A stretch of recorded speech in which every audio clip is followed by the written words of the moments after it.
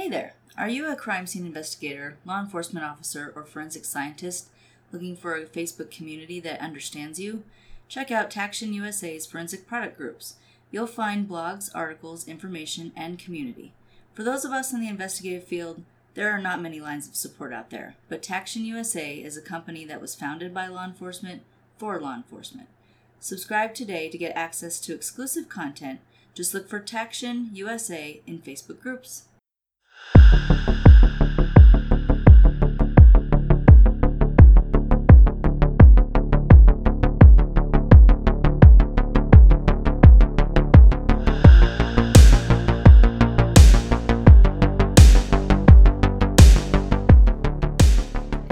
Welcome to Crossing the Tape, your favorite true crime podcast. Please sign the crime scene log and join us. I'm one of your hosts, Hillary, and I'm joined by my husband, Brendan. And today you're here to listen to episode 25, Ruth-less. Now, in our previous episode, we talked about a fella who was a killer and who eventually had himself a girlfriend who believed he was innocent until the end, and her name was Ruth-less. Not the same. Different one.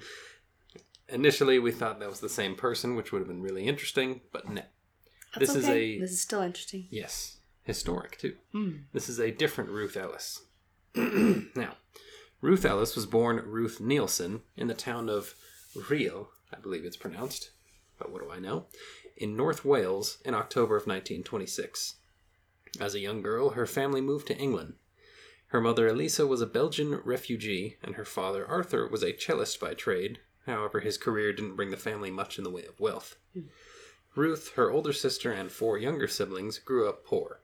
Arthur Nielsen had a twin brother named Charles who, in 1928, died after crashing into a lorry, known in the U.S. as like a shipping truck, while riding his bicycle. Now, the loss of his twin brother took a tremendous toll on Arthur, resulting in him becoming abusive towards his children, unfortunately to include sexual abuse. And Elisa, the mother, turned a blind eye to these actions, while Arthur focused his indecency on Muriel, the oldest of 6 children. Jeez. Eventually, Arthur impregnated Muriel, resulting in her having a child at age 14.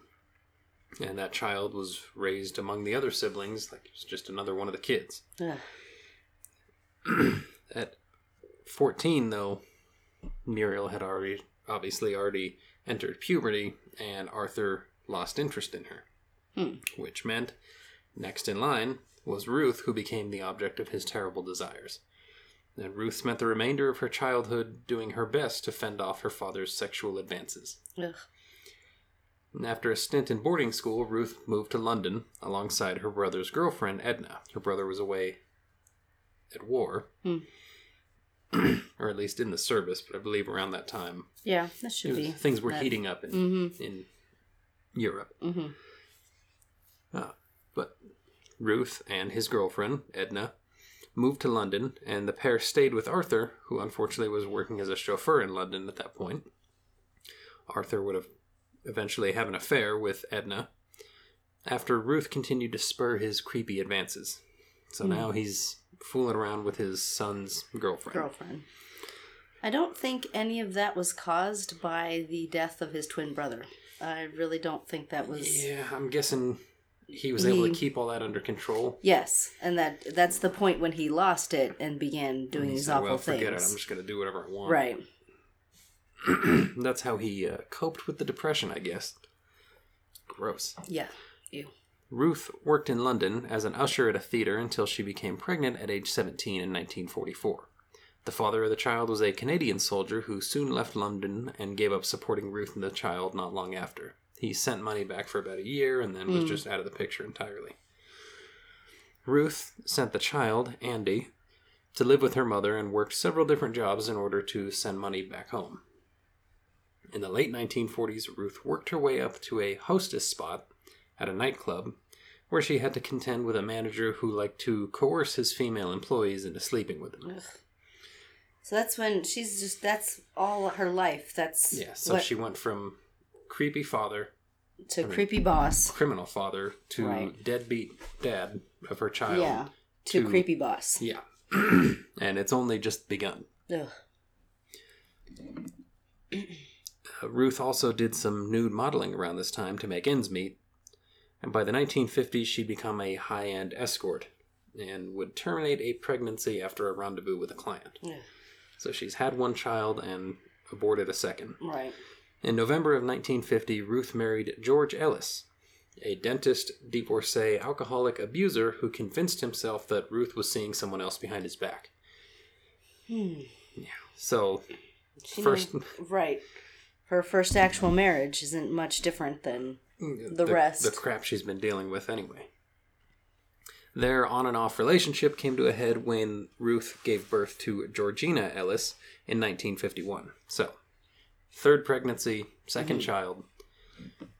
George denied the child being his and divorced Ruth before long, and he refused to give any kind of support. He convinced himself, well, she's stepping out on me. Ruth, once again a single mother of a newborn, returned to escort work.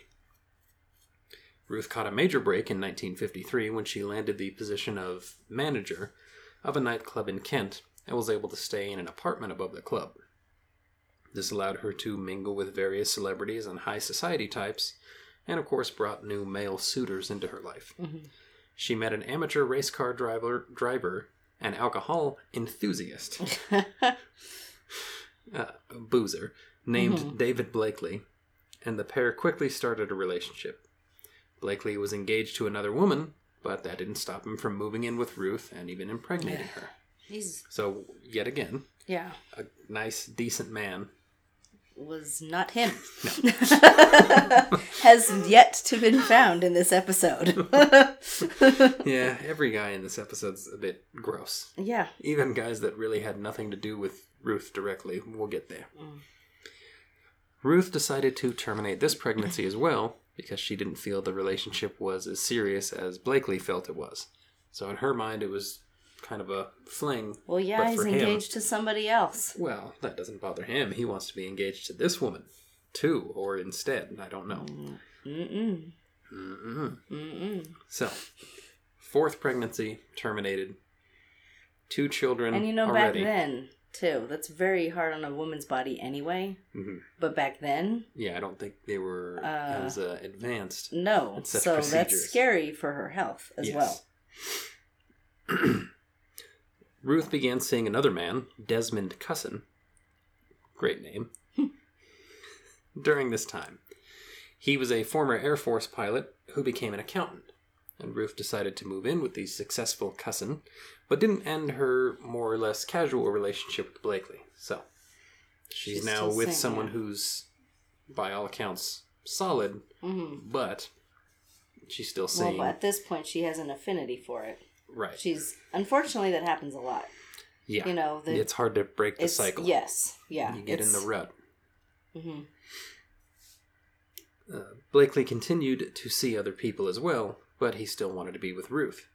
His desire increasingly became violent, and Ruth sadly lost her 5th pregnancy when Blakely punched her in the stomach not long after she accepted a marriage proposal from him. So she's living with Cusson, still seeing Blakely. And you gotta spell that, because it sounds like you're saying living with her cousin. Well, we don't know. I know. No. Desmond Cusson, Cussen. Yes. So just wanted to clarify. Not cousin. Right. Cusson. But she's living with Desmond. Right. And still seeing Blakely.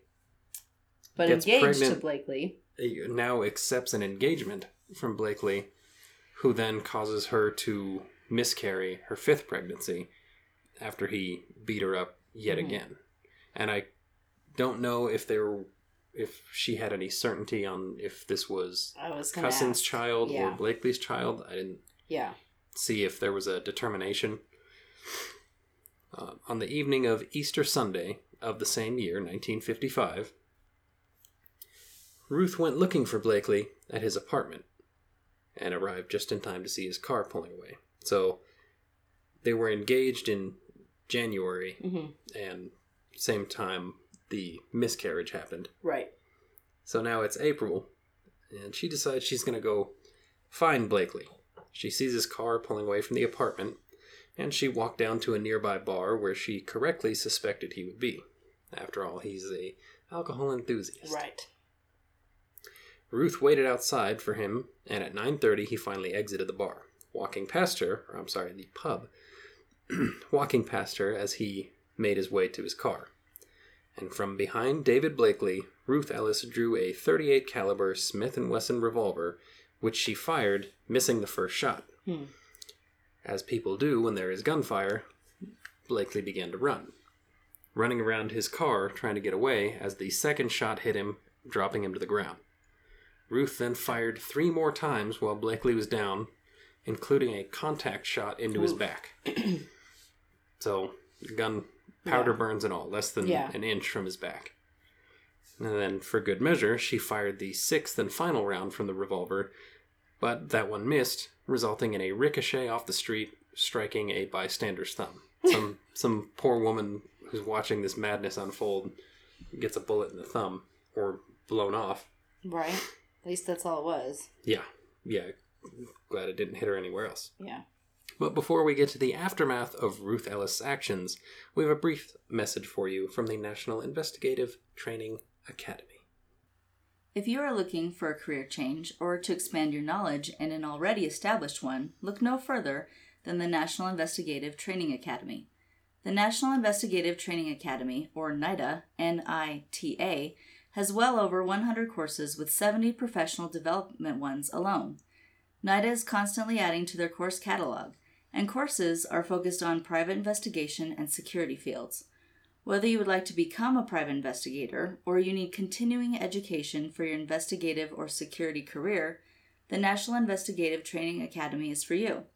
All courses offered are 100% online and do at your own pace.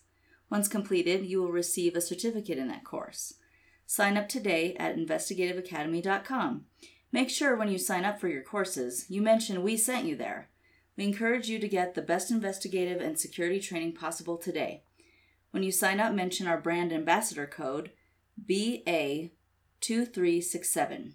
That's BA2367, and you can find those courses at investigativeacademy.com. Look for links in our show notes as well.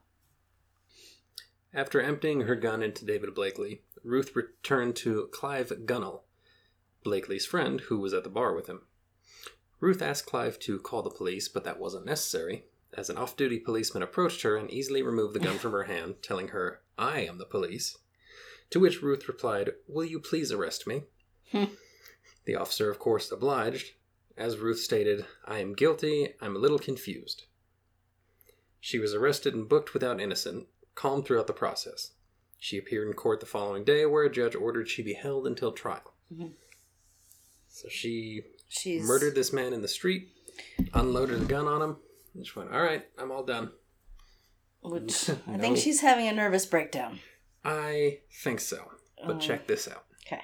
Prior to trial, she was examined by a court-appointed doctor who determined she was not suffering from a mental illness. A psychiatrist hired by her defense attorney reached the same conclusion, as did a court-appointed psychiatrist. So a doctor and 2 psychiatrists said, no, she's of sound mind. Oh, dear. But I don't think she was in the moment. No, that's what I'm hard thinking. To determine. Well, that is hard to determine. But I'm thinking it's more of an in the moment. It doesn't excuse what she did. No, certainly not. But I'm thinking because she also had children. Yes. So yeah, she's got a 10-year-old and I think a 3-year-old. Right. So a mother, you would think, would, especially someone like her she's ultimately alone. I'm sorry, but she is. You know, she's in and out with men that don't really devote 100% of their time to her. They're harmful and abusive. So it seems like she would, like, even if she had that thought, well, but then she'd think of her children. So to me, not an excuse, but she probably wasn't of sound mind in that moment. Yes. And she probably, when she said, "I'm a little confused," she probably was regaining a lot of clarity after that happened. Yeah. And realizing, oh, I just did that. Yeah.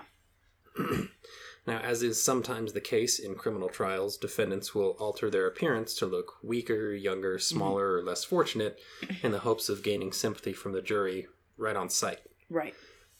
Though Ruth's attorneys tried to convince her to take steps such as these, she arrived in court for her trial in June of 1955, as much a looker as ever, her hair bleached, styled, she wore a silk blouse under a black suit, and Ruth looked less like an unfortunate woman driven to madness by the mistreatment of her lover, and more like a movie star. Yeah. It kind of sounds like they're describing Marilyn Monroe. I know, that's what I was thinking.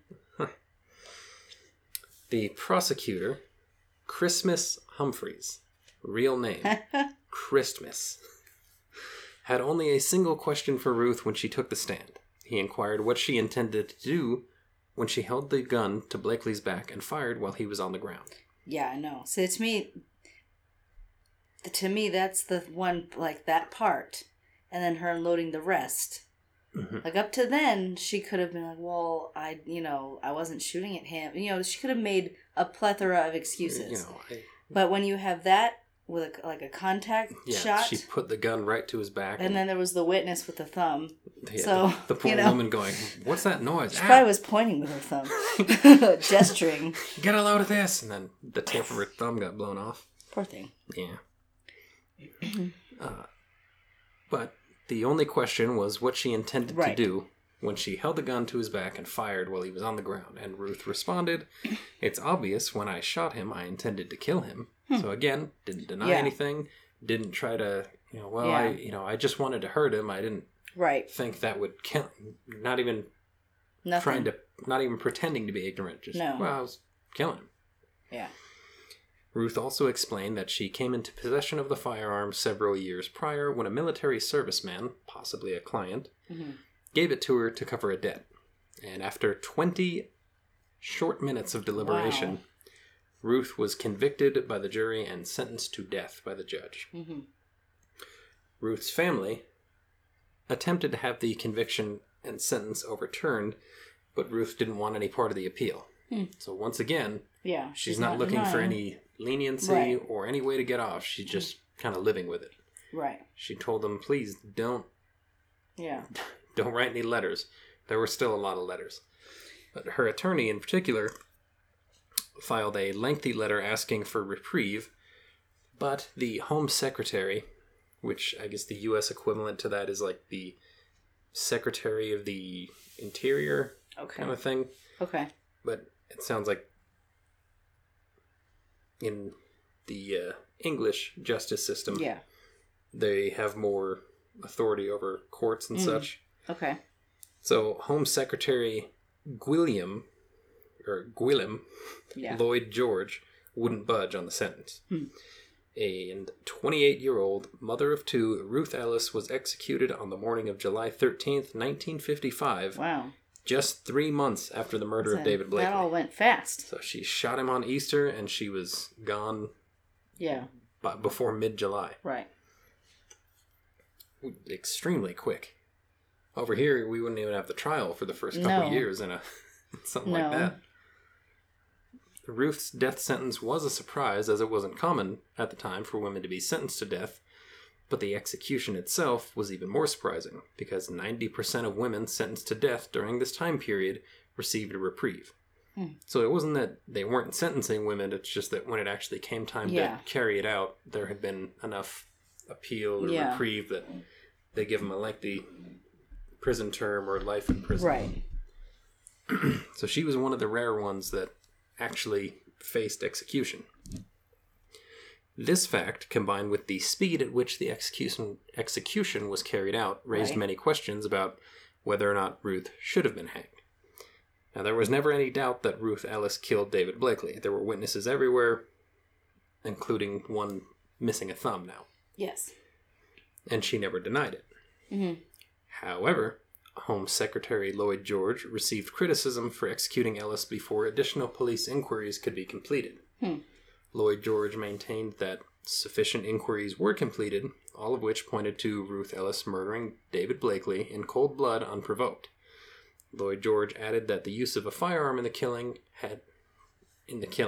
having had injured an uninvolved passerby with her recklessness, and that Ruth was a woman of dubious sexual morals, as she mothered children from different fathers and lived with and dated Desmond Cusson while dating and becoming engaged to David Blakely. All of this despite the fact that the judge in the trial ordered the jury not to consider such factors because this was a criminal trial and not a moral trial. So it doesn't matter what you think of women with multiple partners. You need to judge based on the facts. Yeah. But then the Home Secretary says, well, she was out of control with a gun. She hurt somebody who had nothing to do with it. And, she was a little, and that's just gross. Yeah. That was part of his judgment as to why well, she wouldn't get a stay of execution. I wonder if he was jealous. Or a client. He may have dabbled. We don't know. I know. I'm just saying. It just seems so severe, and so he's either extremely conservative and just unforgiving, or he has a personal connection. Right. He needs to keep up a facade. But yes. Or it was election year. True. He was looking for the votes. Now, while many people call this a crime of passion, English law didn't recognize such a defense for her actions due to a lack of immediacy. Although Blakely had been abusive in the past, Ellis wasn't in any danger of his abuse at the time of the shooting. He didn't even... She sought him. Right. She went to him. He didn't even know she was there until he was running from gunfire. He may not have even known then. That's true. He just started running. Yeah. And he was laying face down after the second shot hit him. So yeah, he may not have even turned his head and seen who was shooting. Yeah. She may have been motivated by the abuse, but she hadn't been abused any time close to the shooting. Right. Their last encounter was in January, when she miscarried. Now, compounding this matter, however, is Ruth's lifelong struggles with men and abuse, starting with her father, leading to her sexually manipulative boss, then the drunken, violent first marriage, years of prostitution, finally troubles with Blakely. And some have argued that due to a lifetime of suffering at the hands of men who were never held accountable for how they treated her, Ruth was bound to snap at some point and was not in her right mind at the time of the murder. Yeah. So though the psychiatrist found she was of sound mind afterwards... Probably not in that moment. Right, I think... It all came crashing down. With all the pushing, she decided she was going to do something drastic, and then that was kind of behind her. Right. Again, doesn't make it okay. No. It's not an excuse for her behavior, it is an explanation. Right. And something like that, would that lend itself more to a manslaughter charge, maybe? Possibly, first degree, but it it's sounds still like very... there was premeditation. It's still kind of a gray area. Right. Especially her unloading the gun. Yeah. And I mean, she didn't really do much to participate in her own defense. No. She just accepted everything and flat out said, well, I was trying to kill him when I shot him. Right. But I think a better defense could have been crafted about her being out of her mind in the moment. But she may have not wanted that. Right. Yeah, she may not have wanted to drudge up all that, because then it would have been, well, tell us about your father and your first husband and this and that and your feelings towards men who mistreat you. Now, in 1956, a journalist covering the controversial execution interviewed Andy, Ruth's oldest child, who was 10 when his mother was hanged. Andy explained that the revolver used to kill Blakely was given to his mother by Desmond Cusson a week prior to the murder, and that Cusson took her shooting to teach her how to use it. That story contradicted Ruth's explanation of the gun and also implicated Cusson as an accessory. Yeah.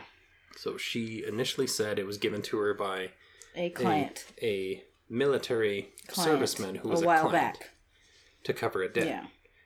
And the gun was a military issue of the time, but Cusson was also retired Royal Air Force. So he may very well have had the same pistol at his disposal.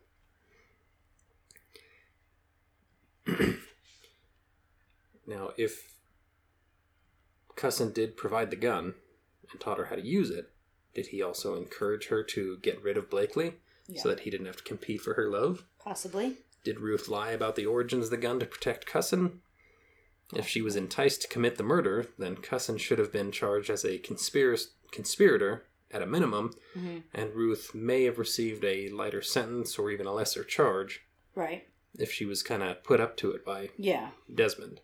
Now, the trouble with Andy's statement is that police hadn't interviewed him during the investigation, and while Cusson denied supplying the gun, due to the speed of the trial and execution, coupled with the denial of her attorney's appeal, those statements couldn't be confirmed or denied by Ruth herself. Right. Because she was already she was already gone by the time this information came to light. Yeah.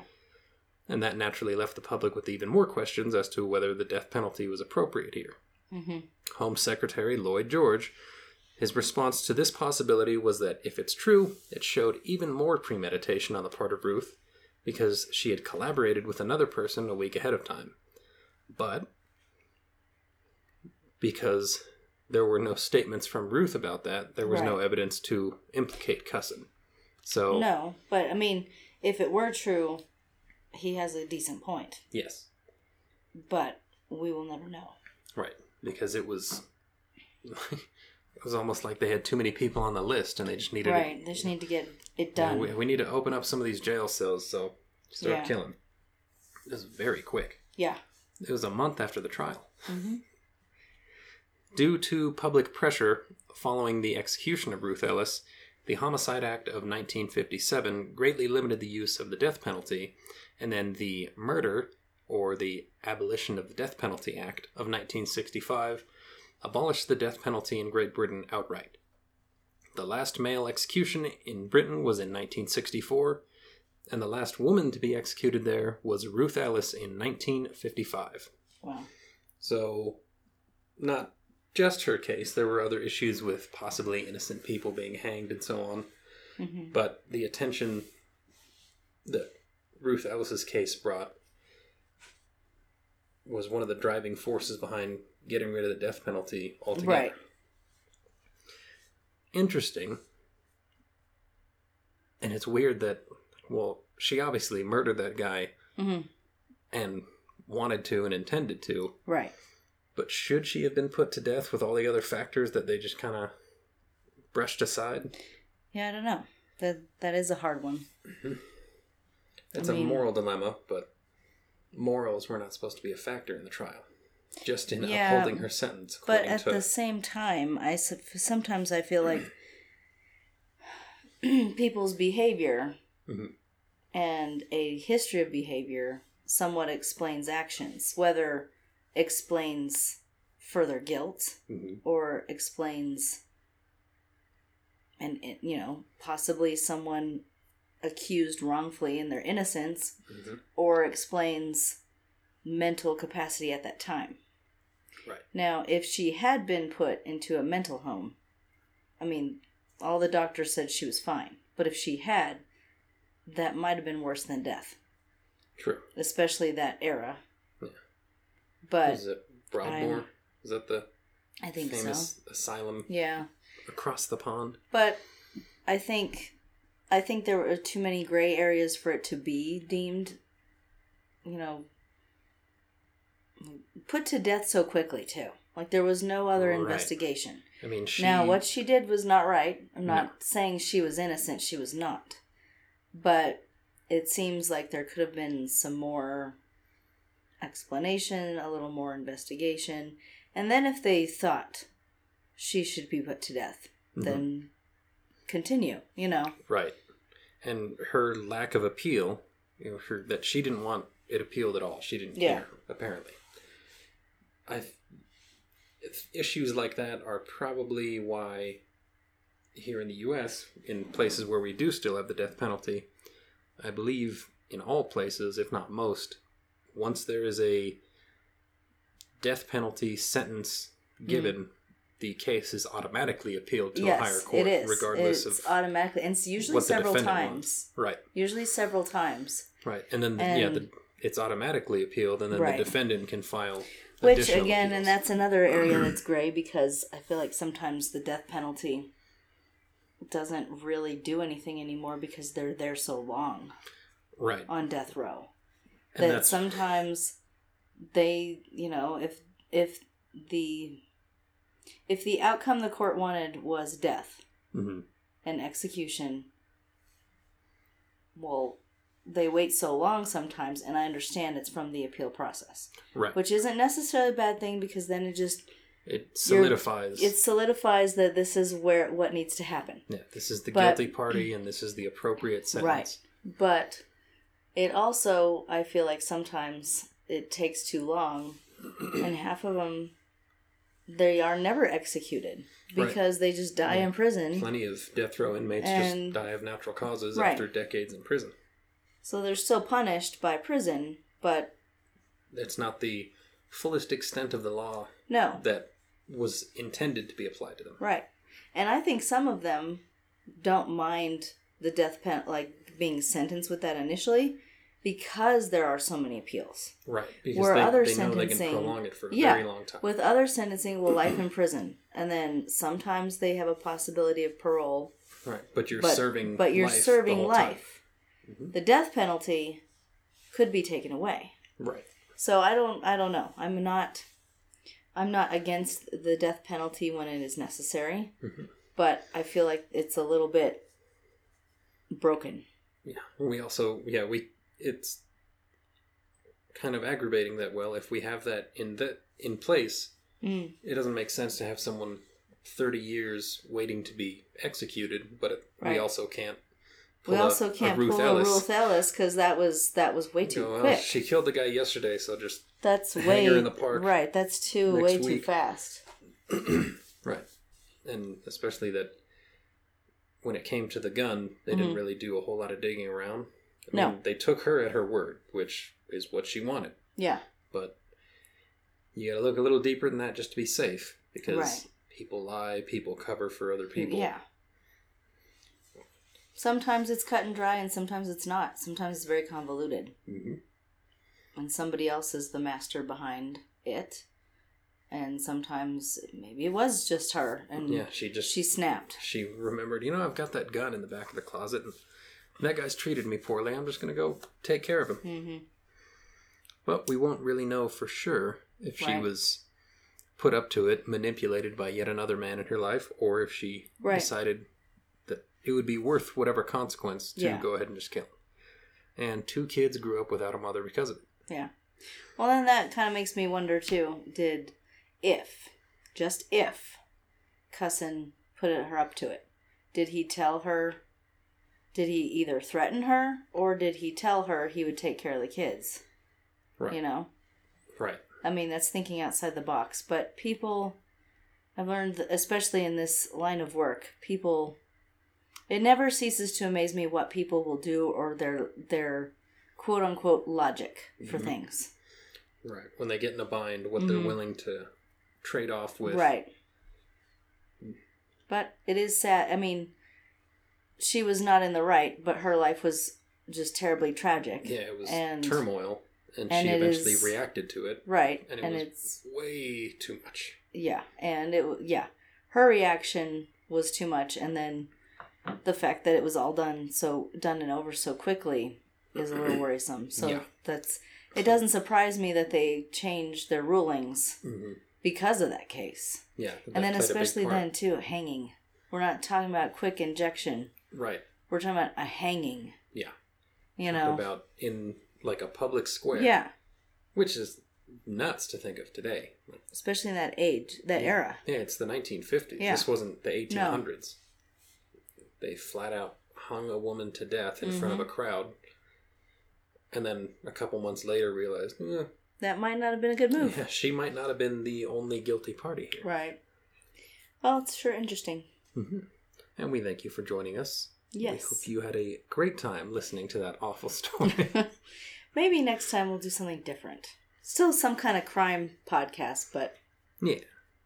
Maybe we'll lighten the mood as we approach the holiday season. Yeah, we've had a lot of really dark ones lately, but they've been interesting to me because they're ones I've never heard about. Right, and the historical implications of this one, at least for Great Britain, pretty massive.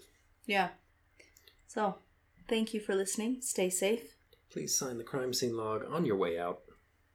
And so long.